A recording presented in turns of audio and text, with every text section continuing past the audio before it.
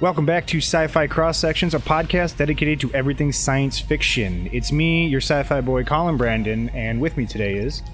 I'm Bill Jarvis. I am Ben Young. And that's all we got with us today. Bada boom, bada bing. Hey, it's alright though. Today we are talking about The Invisible Man. Woohoo! Invisible. Where'd he go?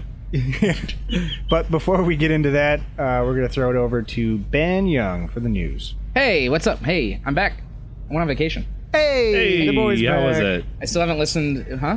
How was it? Oh, it was good. I dropped my phone in the pool. I jumped in the pool with my phone. What do you mean, how is it? He was giving us updates the whole time. I know, and I loved He's it. asking for the listeners. For the Oh, I listeners, see because what they you don't did. know, but I trust you. Okay, let's just part the curtain here.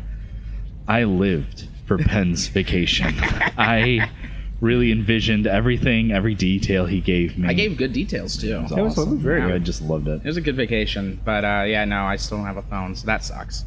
But whatever, you live without it, as sci-fi tells us. But yeah, so I didn't listen to last week's episode, so I hope it was good. But anyway, news. Former Vikings kicker Chris Kluwe, known for his outspoken activism while on the team, has written a young adult sci-fi novel called Otaku. Is that the right pronunciation, or is it like Otaku? That's otaku. Otaku, okay. I'm not a weeb. That's fine. Set in a future that's why I went on vacation last week. Well, good. But wait, there's more, Ben. Ah, damn it. Set in a future Miami threatened by rising sea levels caused by climate change, the book tells the story of Ashley, aka Ashura the Terrible. Kluwe, aka Ashura the Terrible. That's like her gamer handle. Kluwe says she is basically the top tier gamer in this world. He's written all sorts of stuff since his retirement, in 2014, from blogs to like essays to science fiction, and this is his latest one. Says that his inspiration for this story comes from William Gibson, who is the godfather of cyberpunk, as everyone knows.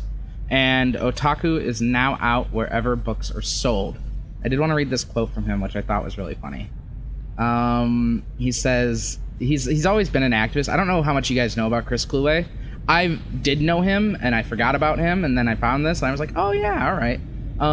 He was like a big, like, very vocal activist for like gay marriage rights when that was like a thing in the late 2000s, and it actually caused him a lot of problems on the Vikings, and that's eventually why they parted. That's wild.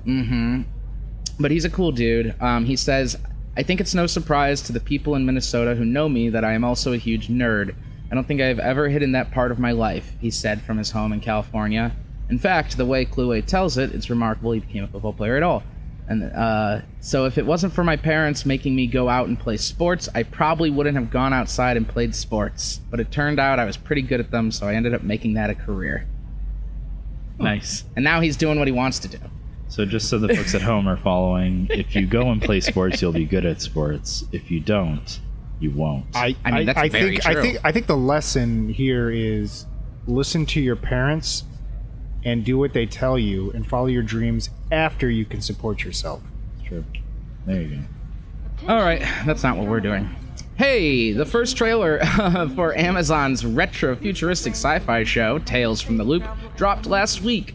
The show is based on the art book of the same name by Simon Stålenhag, which has also spawned a fairly successful tabletop role-playing game, which we have played. Yeah. It was fun. Did you play? Oh, yeah. Oh, yeah, you did play. You were in the second game, right? I think it was Carl, or whatever his name. Carl the janitor. The series is set in an alternate history set in the 80s, filled with strange machines and creatures against a suburban countryside where a massive particle accelerator called the Loop has been built underground. For those who don't know Tales from the Loop, it's actually really, really cool, and I suggest you go and kind of like look some stuff up because it's a really cool world. And the show, it drops on April 3rd, so you can check that out, and you can look for our coverage on the series sometime in May. And finally, Ava DuVernay's studio has partnered with Amazon to develop Octavia Butler's 1987 classic Dawn to television. Victoria Mahoney, the second unit director of Rise of Skywalker, will write the series and direct the pilot. And for those of you who are uncultured, Dawn is the first book in Octavia Butler's Lilith's Brood trilogy, which was formerly called Xenogenesis. It's the story of an African-American woman who enlists the help of an alien species to resurrect humanity 250 years after a nuclear war. There's no word on release date, but we will be following it. You know, it blows my mind that people haven't adapted more of Octavia Butler into film. It's insane. It's like, not only is she the one of the most prominent, if not the most prominent, female sci-fi writer, but she's also a woman of color. And I think it's really important that we start, like, they just need to keep throwing her into the limelight, and they don't do it enough. Have you read Dawn? No, I have not. I read it in college. It's very good. Very, very good. I had a writing professor recommend it to me, but I never got around to it. Very good. Recommend the book highly. I never read the other two, but I did read Dawn. So there it is. That's it for the news this week. For more information and more news, you can follow us at facebook.com/sci-fi cross-sections or on Twitter at sci-fi or SF cross-sections. Today we were talking about The Invisible Man.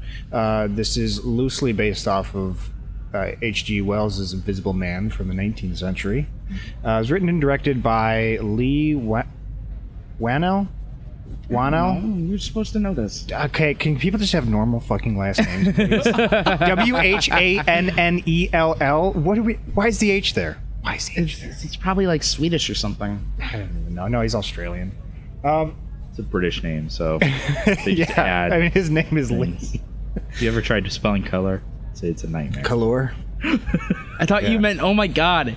I thought you meant like talking about spelling literal color. Like, color. Like, how do you spell the color blue? There's red and green. No. You gotta spell it. Spell the concept of color. The concept of blue. Like smelling blue. Got it. Okay, so The Invisible Man had a budget of $7 million, and as of today, and we're recording this on the 3rd of March, just 4 days into its run, or is it the 5th day, whatever, $50.4 million. Nice. That's great. Multiples. Like, I know it's one thing when a movie costs $100 million and then it pulls in $120 million its opening weekend. Right. Or way less than that, actually. But that's like, oh, they're not doing so hot. But then you look at this and it's like, oh, they're doing great. It's because their budget is so fucking small. It's 700%, right? Movies need to start... I don't do the quick math with that. Mm-hmm. I wish Hollywood would do this more often. Just make a movie for $7 million. Yeah. Well, you gotta also remember That's like how much fucking Star Wars cost. Mm-hmm.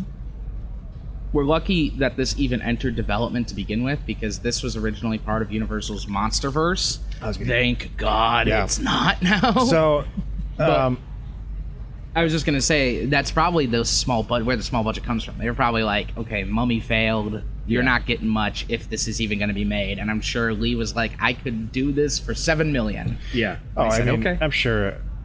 Like, I don't mean to bring it in, but like I said earlier, like, of course it's $7 million. All you need is a string and a knife and walk it across the screen. As you said, this was part of that shared cinematic universe, the Dark Universe. This movie was originally began as early as 2007. Is when the first screenplay was written for it. The original person to write it, David S. Goyer. Not really sure what else he's done. David S. Goyer is a powerhouse. Oh, fucking I know Hollywood, David S. Goyer. Yeah, and thank God he didn't write it. Well, because this is not for him. He remained attached as of late 2011, but after that he was no longer. Sure. Even though he didn't do anything besides write the first screenplay. That's usually what happens with big names like him. And then it was in February 2016. This is when we're still deep in Dark Universe territory. They announced that this was going to be part of it. As of... First off, everyone knows Dark Universe did not do well in theaters at any stage, really.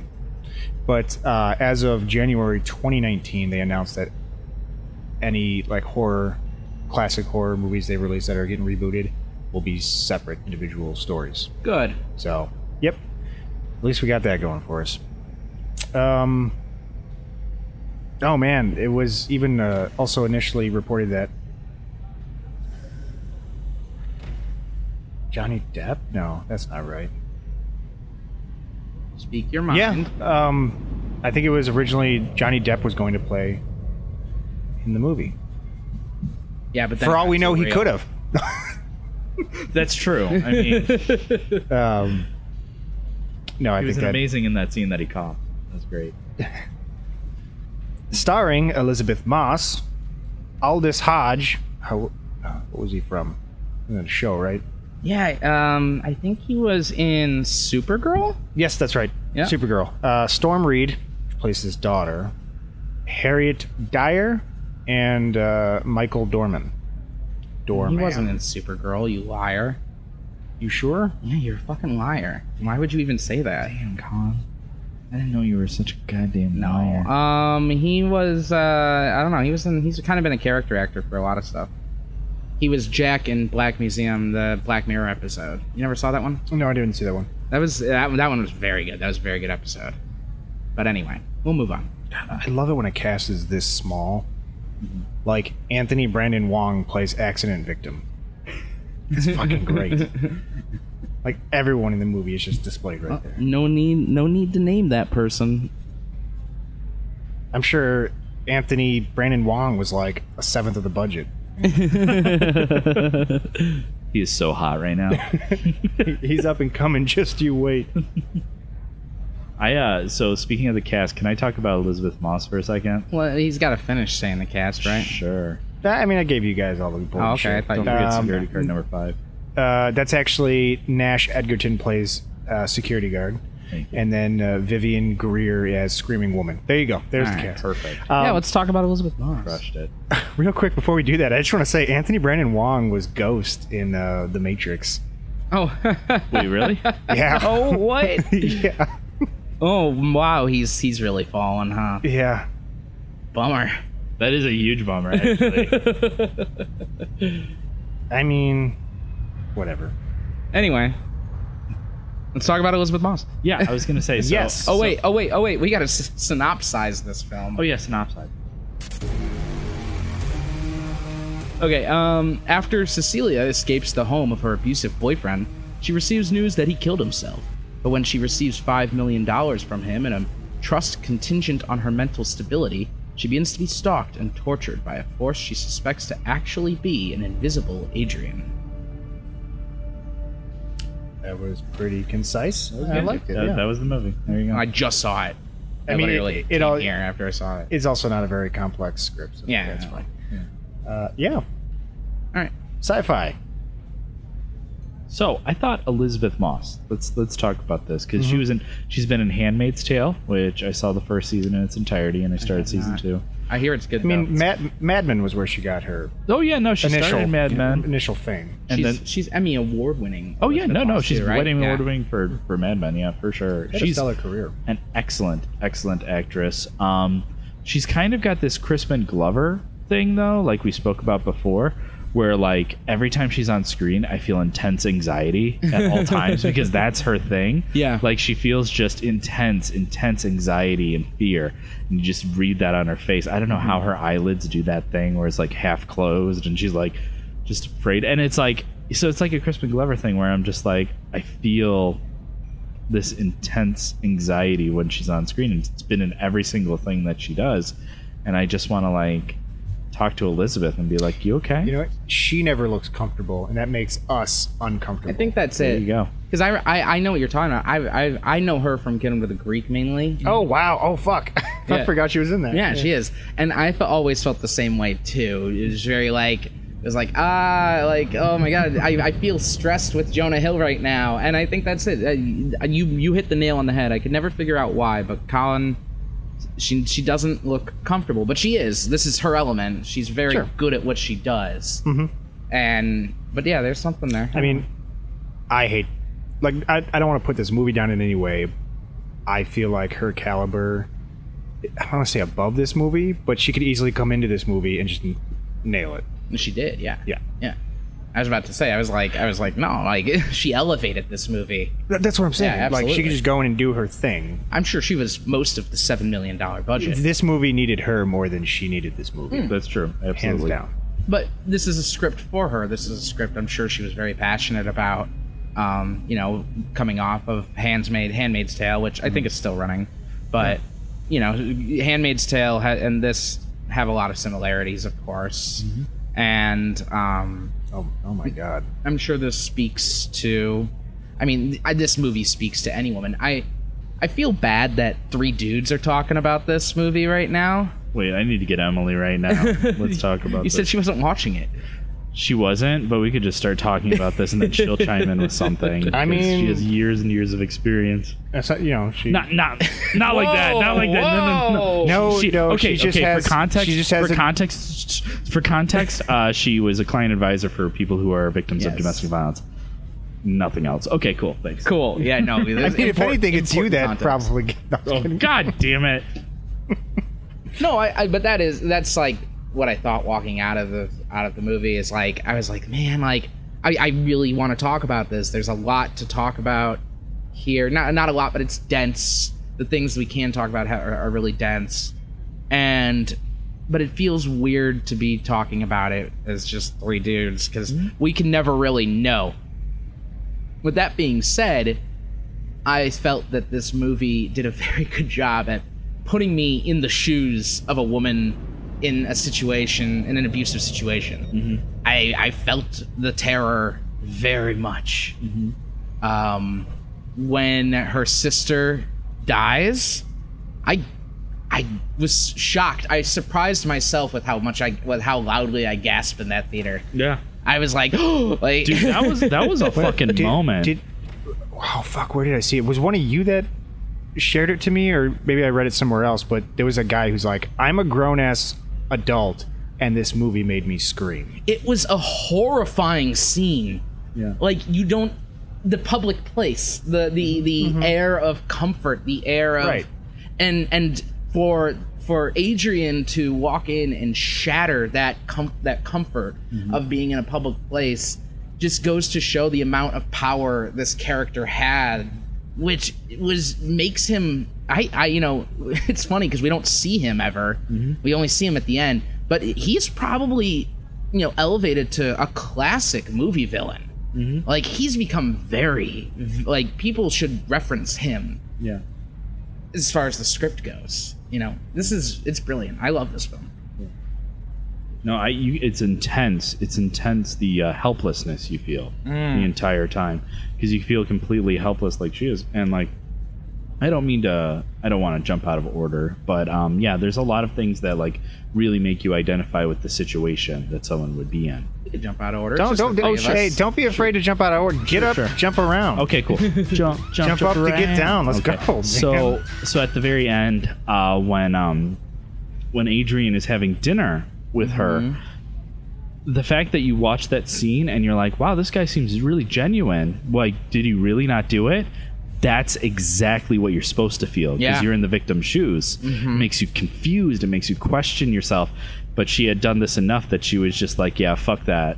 No, She knew it. She was just like, she knew that she was being manipulated. I'm sure part of her knew it, but I'm sure there was another part of her too, deep down, that's like, oh my god, is. Exactly. But then the line where he's like, surprise, and it's no surprise, and then he said, I'm like, fucking kill him. Right. It's Exactly. like, get him. Exactly. Yeah, no, you're absolutely right. It's terrifying, and this movie has. I've watched a lot of stuff about this, especially nowadays. This is ripe content that had never been pursued before, in the past, because it was never anything that Hollywood cared about back then. But it's always been happening too. Like, you can't forget that. Like, this has always happened in this world. This is nothing new. Well, it's also very interesting because it's like we talk about. Sorry, I got crazy, but no, it's very interesting because the idea of the Invisible Man, right, is that you can't point him out. He's just there. He's just there, absolutely. and you can't point him out because in the back of your mind you're like, he doesn't exist. Yeah. But he really does. So it's like in this emotionally abusive relationship. And I think that's part of the reason that Hollywood didn't pursue it, is because it's like one of those things where it's just like, well, you can't really point it out. You can't really put your thumb on it. You can't really put your finger on it. But the people in these situations are 100% certain that it's happening because they are part of the situation. And so I feel like it's very apt, and it's kind of a realization that I just had this moment, is that, wow, that's symbolism for the Invisible Man and emotional abuse in a relationship. It's perfect. It always should have been there. I haven't read The Invisible Man in a really long time. I read it in college.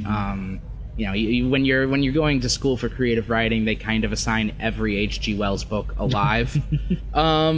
So I haven't read it in a while, but from what I do remember, it wasn't, you know, the story is he gets coated in a chemical that makes him invisible. It's not a suit, because the idea of suits that make you invisible in that way back when was that the 20s, the 10s. Yeah. That was ridiculous. It had to be chemicals. And he goes insane throughout the film. He does not start as this like mad abusive guy. He goes insane throughout the film.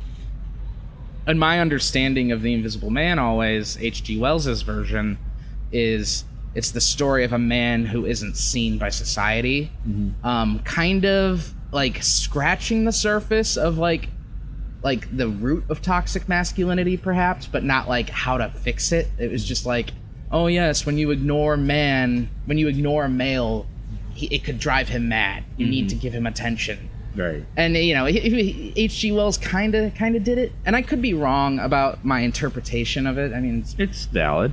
thank you. Yeah. Thank you for validating my opinion. That's really You're welcome. It's my position in life just to validate you. Well, I don't You're want- welcome. Hey, you know, you're really stressed out, so I know that you're having a really big confusion about this whole thing, so how about you just sit down there and just see keep what you're quiet doing. there for I a see babe, what you're okay? doing. Just for a second, babe, okay? I don't think I like it anymore. But, yeah. Oh, here she goes again. Oh, wow, I didn't like that one at all. Oh, no. Oh, God, I feel it.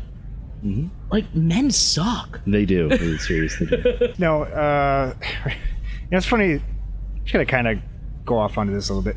Men do suck, and especially, you know, since the dawn of time, women have been put into awful and compromising positions, often because of men in their life. And I feel like a lot of men will never understand that. And honestly, we never will understand what it means to be a woman. Yeah, no. But I think the important thing is that we never stop trying. Absolutely. Like, that's like all you can do. And I mean, I feel like that applies to a lot of things in life. You'll never understand, but you should keep trying. Oh, yeah.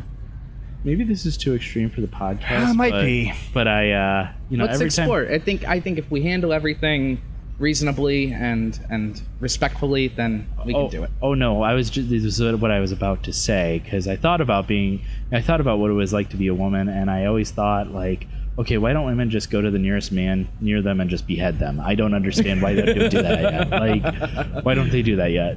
I mean, for the same reason, you have to wonder, why doesn't any minority go to the nearest white person and behead them? That's a good point. Like, Well, I don't know. So. power structure, instilled power structures within society. Mm-hmm.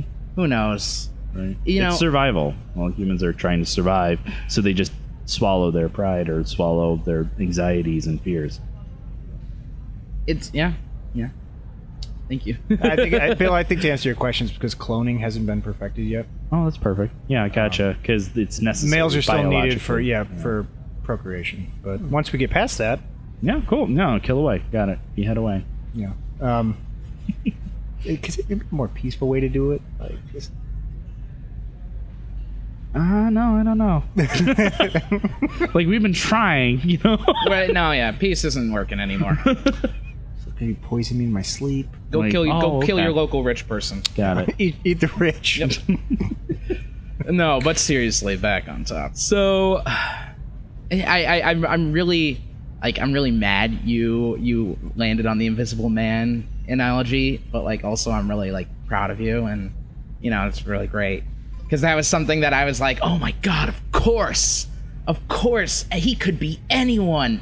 But even more so, I believe the confirmation that we get that Adrian is him, that Adrian was doing this the whole time, was the moment we actually finally saw his face. Mm-hmm. That was the confirmation. It was the light being shown on him, mm-hmm. and the Lee Whannell telling us, hey, here he is, because he had been shadowed the whole time. We never got a good look at him, and then of course he was in his suit. even when we saw the pictures of his dead body, we don't see his face clearly. So Oh, that's a good point, because you're thinking of this monster the entire time, and then you see it's like, oh, it's just some dude. it's just some dude. Yeah, and it could be anybody, right? It's the light shining on him finally going, it's this dude though. In Right. this case, it's this dude. Yeah, it could be anybody. I was really happy that they didn't end up going sequel with it, because they easily could have. You mean sequel to Hollow Man 2000, starring Kevin Bacon? Oh, hell yeah. I thought about that movie the entire time. I just want you to know that. I mean that they could have set this up for a sequel. They could have set this up where, you know, what's his name, Tom? Yeah, Tom is revealed to be in the suit at the time. I don't want to say he's the killer because he's not, but he's revealed to be in the suit at the time because Adrian got him to do it. And they could have been like, okay, and that's the film. Invisible Man 2 is going to be when he gets back in the suit now, and it's all going to start over again. But they didn't. They went with a nice little fourth act, a little surprise fourth act to wrap everything up. And I was really happy with that. I was surprised. No, I was too. I thought it was fantastic. It felt like a director's cut. Yeah. It was just like, oh, this is awesome. Because I feel like that's one of those like big, well, if it were a big budget film, like one of those things that the fourth act would just wind up on the cutting room floor. Yeah. And you would just be left hanging. You're right. This could have been like such sequel bait. And furthermore, the theme is still valid to leave hanging. Like, he's still out there. That's the point, is that he's still out there. She's not safe. She doesn't feel safe. Instead of being this, making this a cautionary tale of sorts, they made this a tale of reclamation and of literally rising from the dungeon. That last shot of her coming up the stairs out of this little dungeon-esque home that Adrian has was a great shot. Yeah. I cheered so loud. my whole audience did. I was really surprised. Like, I had people screaming over my shoulder when she was like getting dragged, and like there's a couple jump scares in this. Yeah. But they're very tastefully done, and because a jump scare is as good as when you're not expecting it, and that's when I like a jump scare. And I wasn't expecting in certain spots because he's invisible. So when they happen, you're never really sure. But I had people screaming, I had people cheering.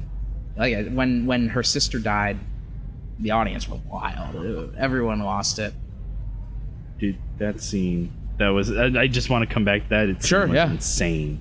That was insane. It's a nightmare. It's a nightmarish midpoint. She finally gets the suit, the proof, the Chekhov's suit, as we'll call it, where she stashes it away, and that's the key to everything. That's all she needs.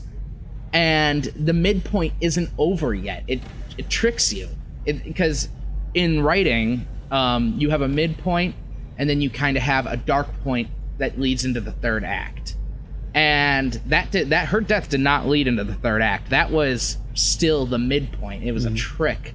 It was still part of the rising action. Right. You feel hopeful now because she finally has proof, and people could finally start fucking believing her, which we should talk about that. And then her sister is brutally murdered in a public place. Well, I feel like Devil's Advocate, I feel like that's a huge facet in a lot of horror, is that little trick with the midpoint. True. Because that's like one of those things, oh, I'm finally saved, and then boom, no, you're not. True, but it was executed very well here. Very well. Very, very well. And getting dragged off to a mental institution is a nightmare for anyone, but to be in that position at that point, you're so ingrained in Cecilia's story and her character. Elizabeth Moss has brought you in. Leigh Whannell has brought you in. You are so in her shoes at that point that the horror of her getting strapped down is visceral. It's so real, and I was squirming. I hated every second of it, but I loved it. This great script work, great acting. I want a sequel. Honestly, with how well it's doing, we might get one. But all I want out of my sequel is everyone going around and apologizing to her. Yes, that'd be great. That's all I want. It could be like 20 minutes, and everyone's like, I'm sorry I didn't believe you. And she's like, I don't forgive you. And then they get up and leave and sits down. I'm sorry I didn't believe you. I don't forgive you either. And then get up and leave. And like the little girl sits down. She's like, I'm sorry I didn't believe you. She's like, okay, I kind of get that one. No, you know what? I was over here. You were over there. Ugh. It was frustrating. It was so frustrating. We keep going back to being in the shoes of a woman. It was so frustrating for people to not believe her. And I'm sorry, I feel like I'm hogging the mic. No, you're no, fine. absolutely Okay. not. There's only 3 of us. You're good. And they did a great job at confirming for us very early on that Adrian is in a suit. It is him. He's in, well, not just in a suit, but he is invisible. It's him. This isn't some kind of trick.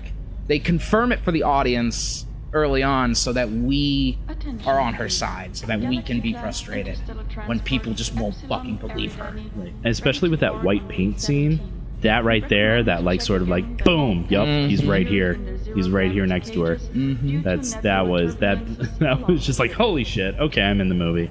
Everything. Yeah. Like even when I believed her, and you know, I believed her because the movie was called The Invisible Man and that was the plot. Yes. But also it didn't need to be either. Like it could have been something different. It could have been a twist. They could have done, you know, horror nowadays is all about subversion. Now more than ever. Horror has always been about subversion, but now more than ever it's important because the genre grew stale and they need to keep you on your toes everywhere you turn. Like, just as a side note example, I'm very excited for Candyman because I'm sure everything you see in that trailer is bullshit. Yeah, right. I'm sure of it. Right. Because that's what Peele does great, you know. And he's executive producing, he's not directing, but my point. Anyway. I was gonna say, so the ultimate example to me of like a film creating bullshit in its trailer is Sorry to Bother You. Remember that, Ben? Oh my god. We got to talk about that movie. Eventually, I think it needs to get added to the list. I don't. That actually, yeah, that's a good it's idea. Science fiction, Yeah, that's but I a don't good know if I idea. could watch it again, Bill. That was wild. I know. We went to get coffee afterwards, and we were like, I don't know. I just don't know. Colin, did you see that? I did not. Oh, you need to. Okay, we'll add it to the list. Cool. Sorry to Bother You is Boots Riley's fever dream. Boots Riley of the Coup. It's his fever dream film. That's it's all about eating the rich. Like, Yeah. it's literally that's the theme that comes from it. And like Keith Stanfield stars in it, and he does a wonderful job. But it's a nightmare. If you want to know everything you want to know about the movie, just watch one of the trailers, and you'll be fine. You'll know everything you need to know. Yeah, right. Yeah. No, but yeah, no, you're right, because that's how the genre is that like it is kind of. I did kind of go the classic way though, like because I kind of knew what was going to happen. I kept kind of knowing what was going to happen and the frustration that I was feeling. I'd say that the biggest part was the way they framed. I'm sorry, the scene with the knife and the sister. The way they framed that was so beautiful because there's the knife floating right by her, and then like that's my favorite. That's like my favorite scene in this movie. That's like one of my top favorite scenes. Oh yeah. But like and that blew my mind. And like you said, I feel like one way that they could have gone with this, and I don't think it would have been a good way. I don't think it would have been good. But like, what if Adrian wasn't there the whole time? What if he just wasn't there and she was going crazy? I mean, then the movie would be a That would be a completely different movie. tone. That'd Yeah, be a a different completely movie. different theme. Yeah, And a very problematic one at that. that would be weird. That would be just bad. Very problematic. I think that scene is so good is because you had said it. There's nothing particularly surprising in this film except that scene. Yeah. That scene shocks you because and you know what else shocks you? When he puts his fist through the window when she's running away. Yeah. Every time Adrian escalates, that's when you're surprised. Because it's always he'll never hit, sure, yeah, he hits her, but it'll never go this far. Well, sure, yeah, he rapes her, but it'll never go farther. Well, sure, yeah, he's destroying things to get to her at this point, but it'll never go that far. Well, sure, yeah, he murdered her sister, but it'll never go farther than that. Oh, it did. That's oh my god, that really puts you in the shoes. Mm-hmm. That really puts you in the shoes because you're constantly feeling like, okay, so he's doing a lot of weird things. What can happen next? And then, boom, he murders somebody on screen and then frames her. And you're sure he'll never do it. And you're like, Sorry, Go ahead. I just read something. What's up? go ahead.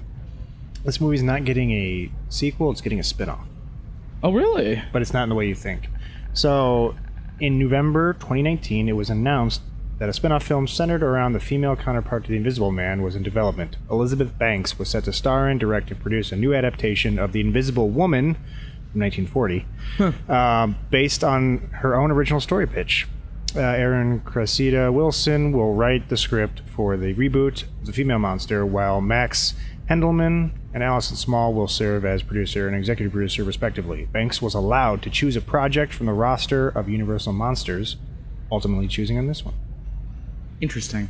It probably will have nothing to do with this movie. Yeah, no, it's barely a spinoff. So, I just wanted to... That is interesting, you though, guys. because it changes the scope. It changes the whole idea of the film. It definitely won't be like a rehash of this. You couldn't rehash this with a story about an invisible woman. Yeah. You know, with Elizabeth Banks attached to it, it does make me worried that it's just going to be some like quirky comedy, because that's what she does right now, and that's not a bad thing. But I'm not saying she's stuck in that. She could be doing something different. But I don't think we'd get this level from her based on what we've seen so far. Definitely not. Everyone surprises. I mean, remember when Jordan Peele was announced to direct a horror film? Yeah, like, And everybody's like, what? yeah, like, okay. Yeah. And honestly, she's not writing it, so who knows? True. I have to say, for this one, it really feels like, to me, I mean, it really is a small budget film, but it feels like kind of like just an independent little blip. That's what it feels like. Almost like, you know, this isn't a big Hollywood movie. This isn't going to get any sort of sequel. This isn't going to turn into anything. This is just going to be your one night stand and you're done with it. You know, it's just going to be this one little bloop and like, oh, that was a cool movie. But like we said, like it's catching on because of the message, you know? Because of that message, it's powerful. It's real. Yeah. People are walking out of this movie and recommending it to everyone because it's insane. Mm-hmm. People feel things when they see it, and it's doing its job. That's what art should do, and they're doing it because I can tell you, like, everyone in my theater was feeling it, and I heard there was a guy up in the top left who everyone shushed because he said, "He's right there." He's right there. And everyone goes like, shh, like, we know. It's fine. Yeah, everybody knows. That's the point. That's why I don't love to go to see like horror movies in theaters, because there's that one guy or group of people that are just, that's how they deal with the anxiety they're feeling, is they have to just like speak to the movie. And it's like, well, they feel the trying to anxiety enjoy and this. they need to release it somehow. Yeah. And they're just like, well, this is stupid. Or, you know, like, oh, this is, you know, whatever. And I mean, I was talking to myself quietly throughout it. I was like, you know, I was definitely. You have to. when she shot Tom 4 times, I was like, in the head, in the head, in the head, in the head. Like, what are you doing, lady? Double tap. it's sci-fi. They could survive that. Shoot them in the head. Right. Speaking of sci-fi, let's talk about that quick sci-fi element Yeah. of the movie. The suit. Yeah. I thought that's a nice updated version of, I guess, how you would become invisible. Kind of a more realistic approach to it. Yes. I first saw the technology used in a James Bond movie starring Pierce Brosnan, and his car was able to do this. Yeah. I first saw it in Metal Gear Solid. So in Metal Gear Solid, there's this invisible suit, and it uses the exact same technology they're talking about, which was Cameras. It was so interesting because Hideo Kojima must have, I don't know, it was a very interesting idea of just taking like, okay, so it takes a picture of behind you and then projects it in front of you so that nobody knows you're there, and it's Optics being used for invisibility has been worked on for a long time in the military. That's an old concept. It's just one of those things that kind of fell by the wayside when people were like, "Oh, we could do stealth technology," and just say it's shimmering or whatever. And Some nonsense bullshit. obviously, This is legit. it working in the way that it does work, that is like the fiction part of the science fiction. Sure. Like we've talked about on this podcast before, it's kind of grounded in reality in some way. Like it's plausible, but not really all that much. It's light sci-fi. We've been doing a lot of high concept sci-fi, like from Color Out of Space to Valerian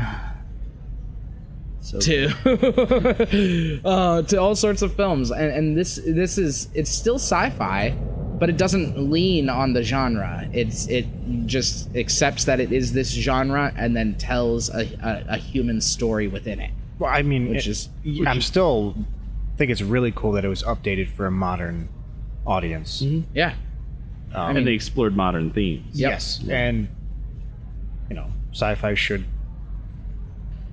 Hey, is it too early to go into good sci-fi, bad sci-fi? Because I feel like I'm about to. No, I feel like Where I'm going with this. I've said everything I have to say. Yeah, Honestly, yeah, I was about to say, I think that the concepts that we were going to explore here now, and I mean, if there are any more themes within the movie, I'd say it's societal. It's just it's a commentary on society. Yeah, because you think about what Cecilia is going through, but then you also think about the negative space as well. Like, how is society treating her? How are her friends treating her?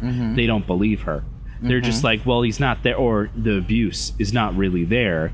The abuse, you're just imagining the abuse, that because he seems like such a nice guy. That's that's what's going on secretly in my head, and it's this invisible thing, and I feel like that's a huge theme in this as well.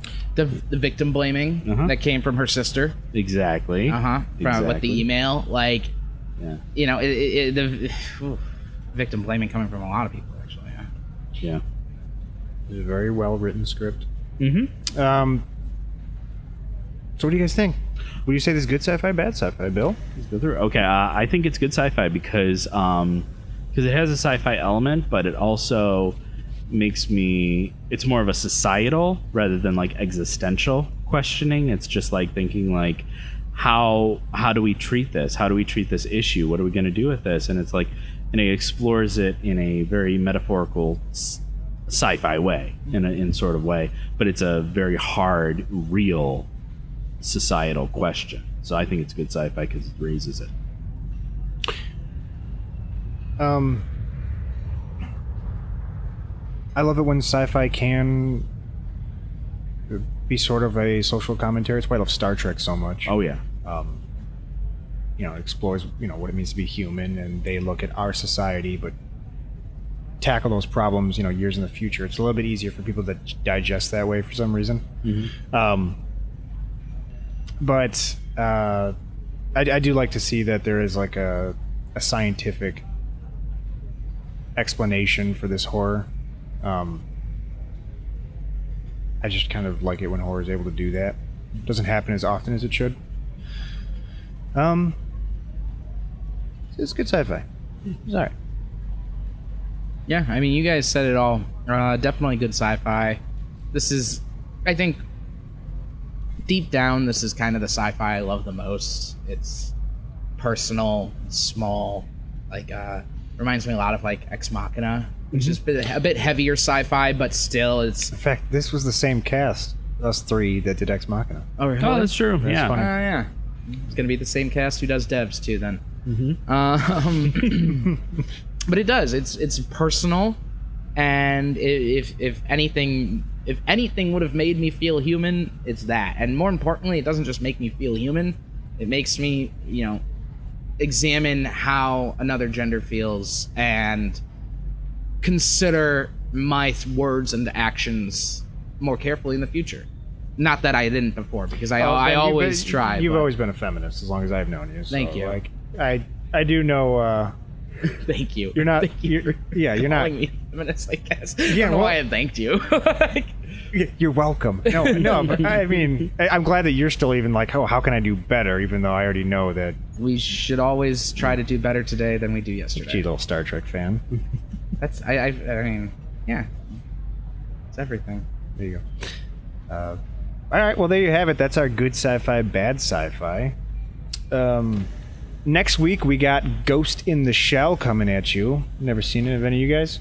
No. That's- It's the anime, right? Not. Yes, it's the anime. That's us continuing Miller's March Madness, and we're finally in March, so it's actually appropriate now. Well, I'm coming from Ghost in the Shell standalone complex, the TV series. All right, you fucking hipster. So We're moving we'll go on. back in to the movie. We'll see that. And also, don't forget to catch Once Upon a Tavern every Sunday on twitch.tv/OnceUponATavern _ between the words. If you like Dungeons and Dragons or any kind of fantasy such, things have gotten kind of really fucking off the rails right now. And I don't know what's going to happen, but I can tell you this. It's going to get bad. It's going to get really bad for everyone. If you like watching people's hopes and dreams be crushed on Sunday evenings, tune in. God. I'm And in also danger. bit.ly/OnceUponATavern to watch us on YouTube, right? That's correct. With No underscores. capitalized. So once capitalized upon capitalized. Really? That's required? Tavern. Yeah, it was the only way I could do it. Sorry. That's crazy. And You can't do. I'm gonna try that. anyways, that's all we got for you guys tonight. So until next time.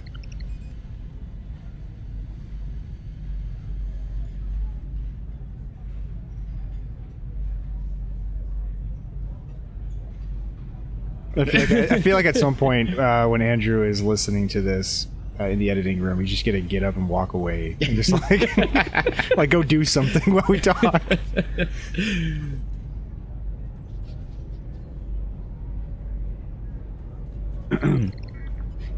All right, folks. 1 second.